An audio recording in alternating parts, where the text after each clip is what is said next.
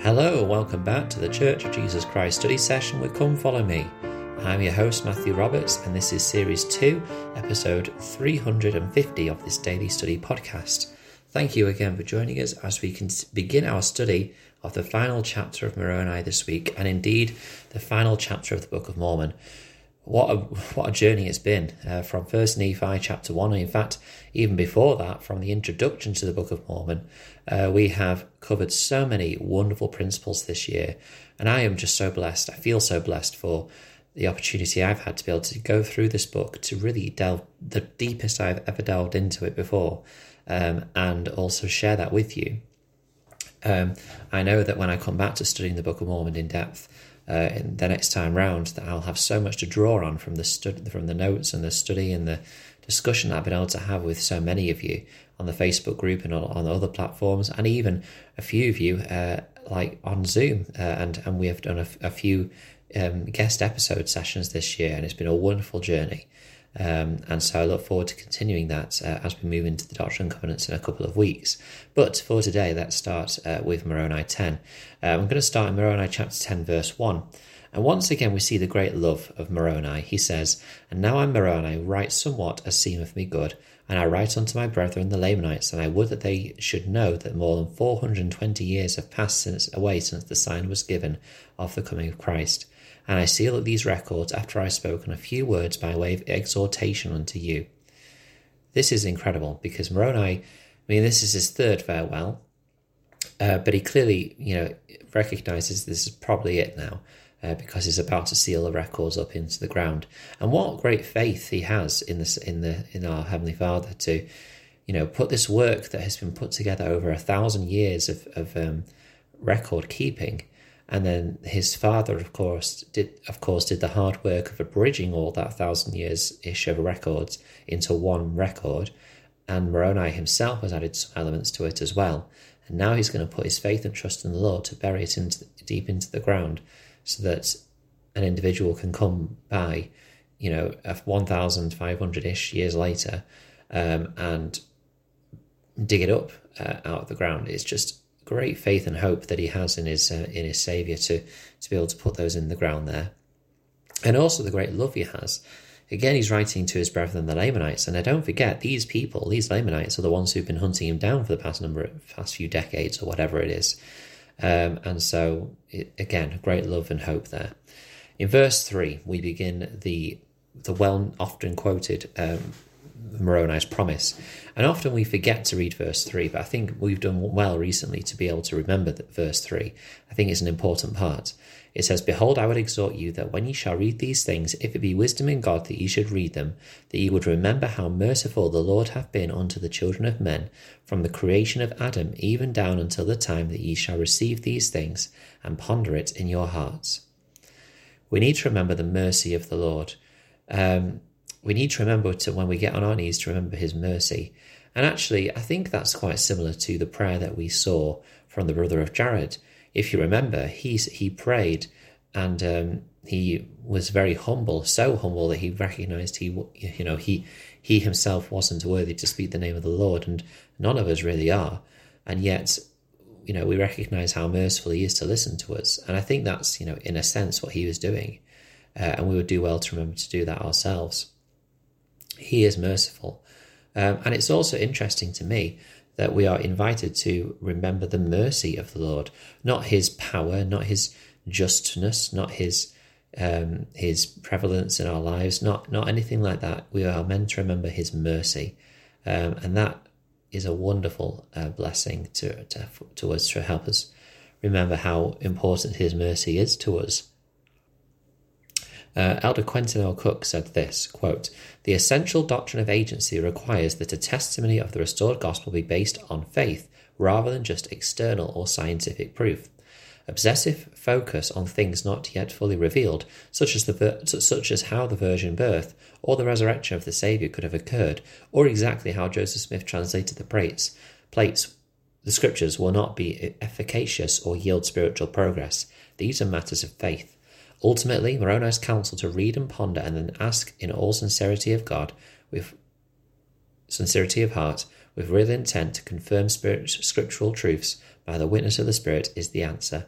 In addition, when we inculcate into our lives scriptural imperatives and live the gospel, we are blessed with the Spirit and taste of his goodness, with feelings of joy, happiness, and especially peace." Close quote. This is what the promise is designed to do.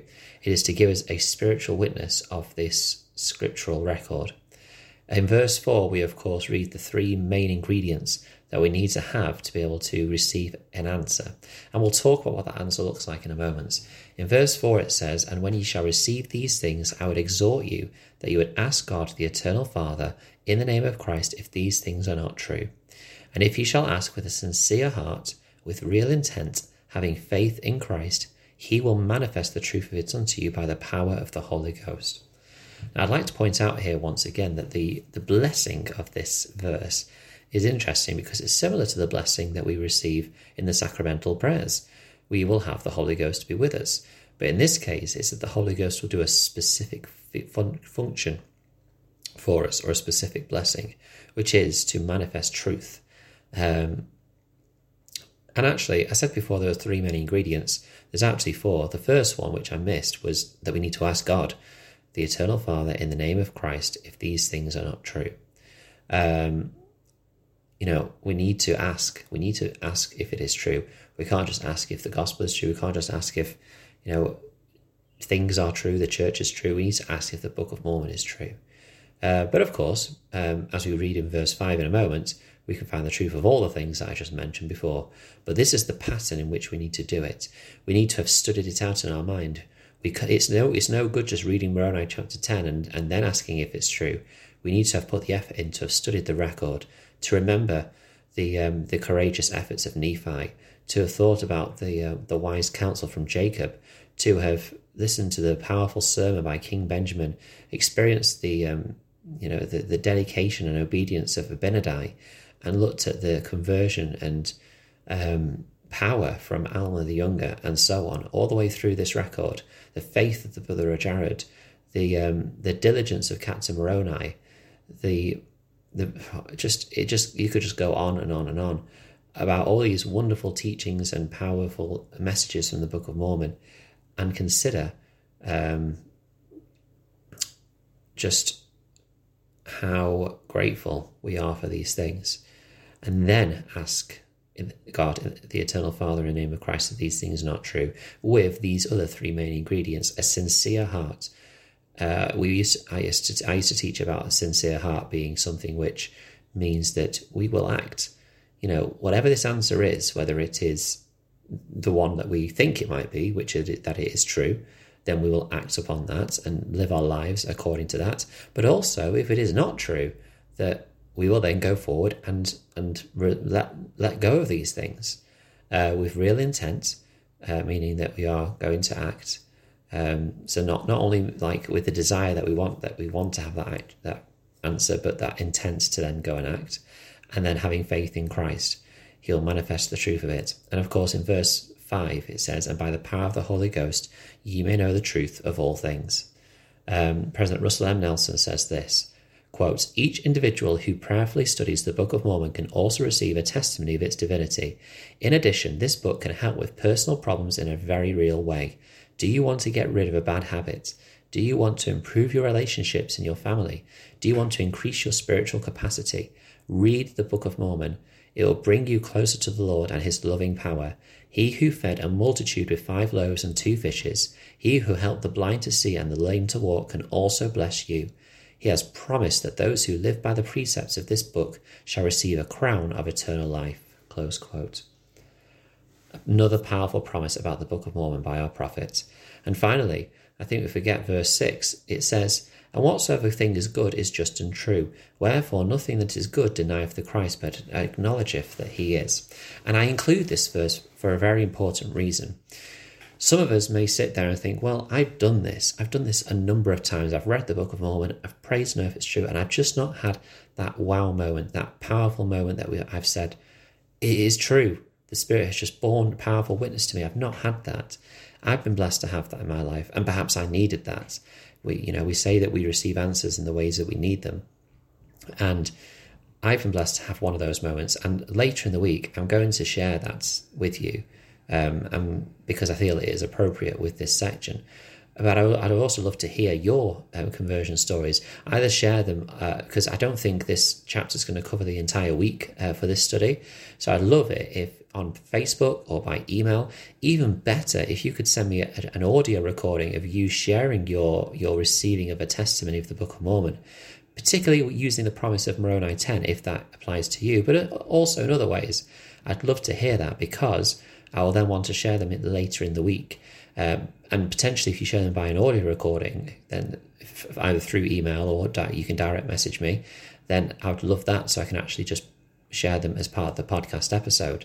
But some of us don't have that moment where it's like, boom, like the Spirit pushes us and tells us it's true. It's perhaps through different ways, through good experiences with living these teachings and things like that, all of which are as equivalent in their power. And I think verse 6 implies that whatever good or true thing comes from this, that's your answer. It doesn't have to be a burning in the bosom that tells you undeniably that it's true. It could be the miracles that you see, the good things in your life that you see from living these principles. They are another witness that these things are true. Thank you for listening today. I hope you've enjoyed this study. Please do join the Facebook group, Church of Jesus Christ Study Session with Come Follow Me. And you can also email ldsstudysession@gmail.com to share what you've been studying, to share your thoughts on this podcast. And also, as I mentioned before, to join in a future podcast episode, or even better, for this week, share your conversion story of the Book of Mormon as we study Moroni chapter 10. Thank you for your time, and until we meet again.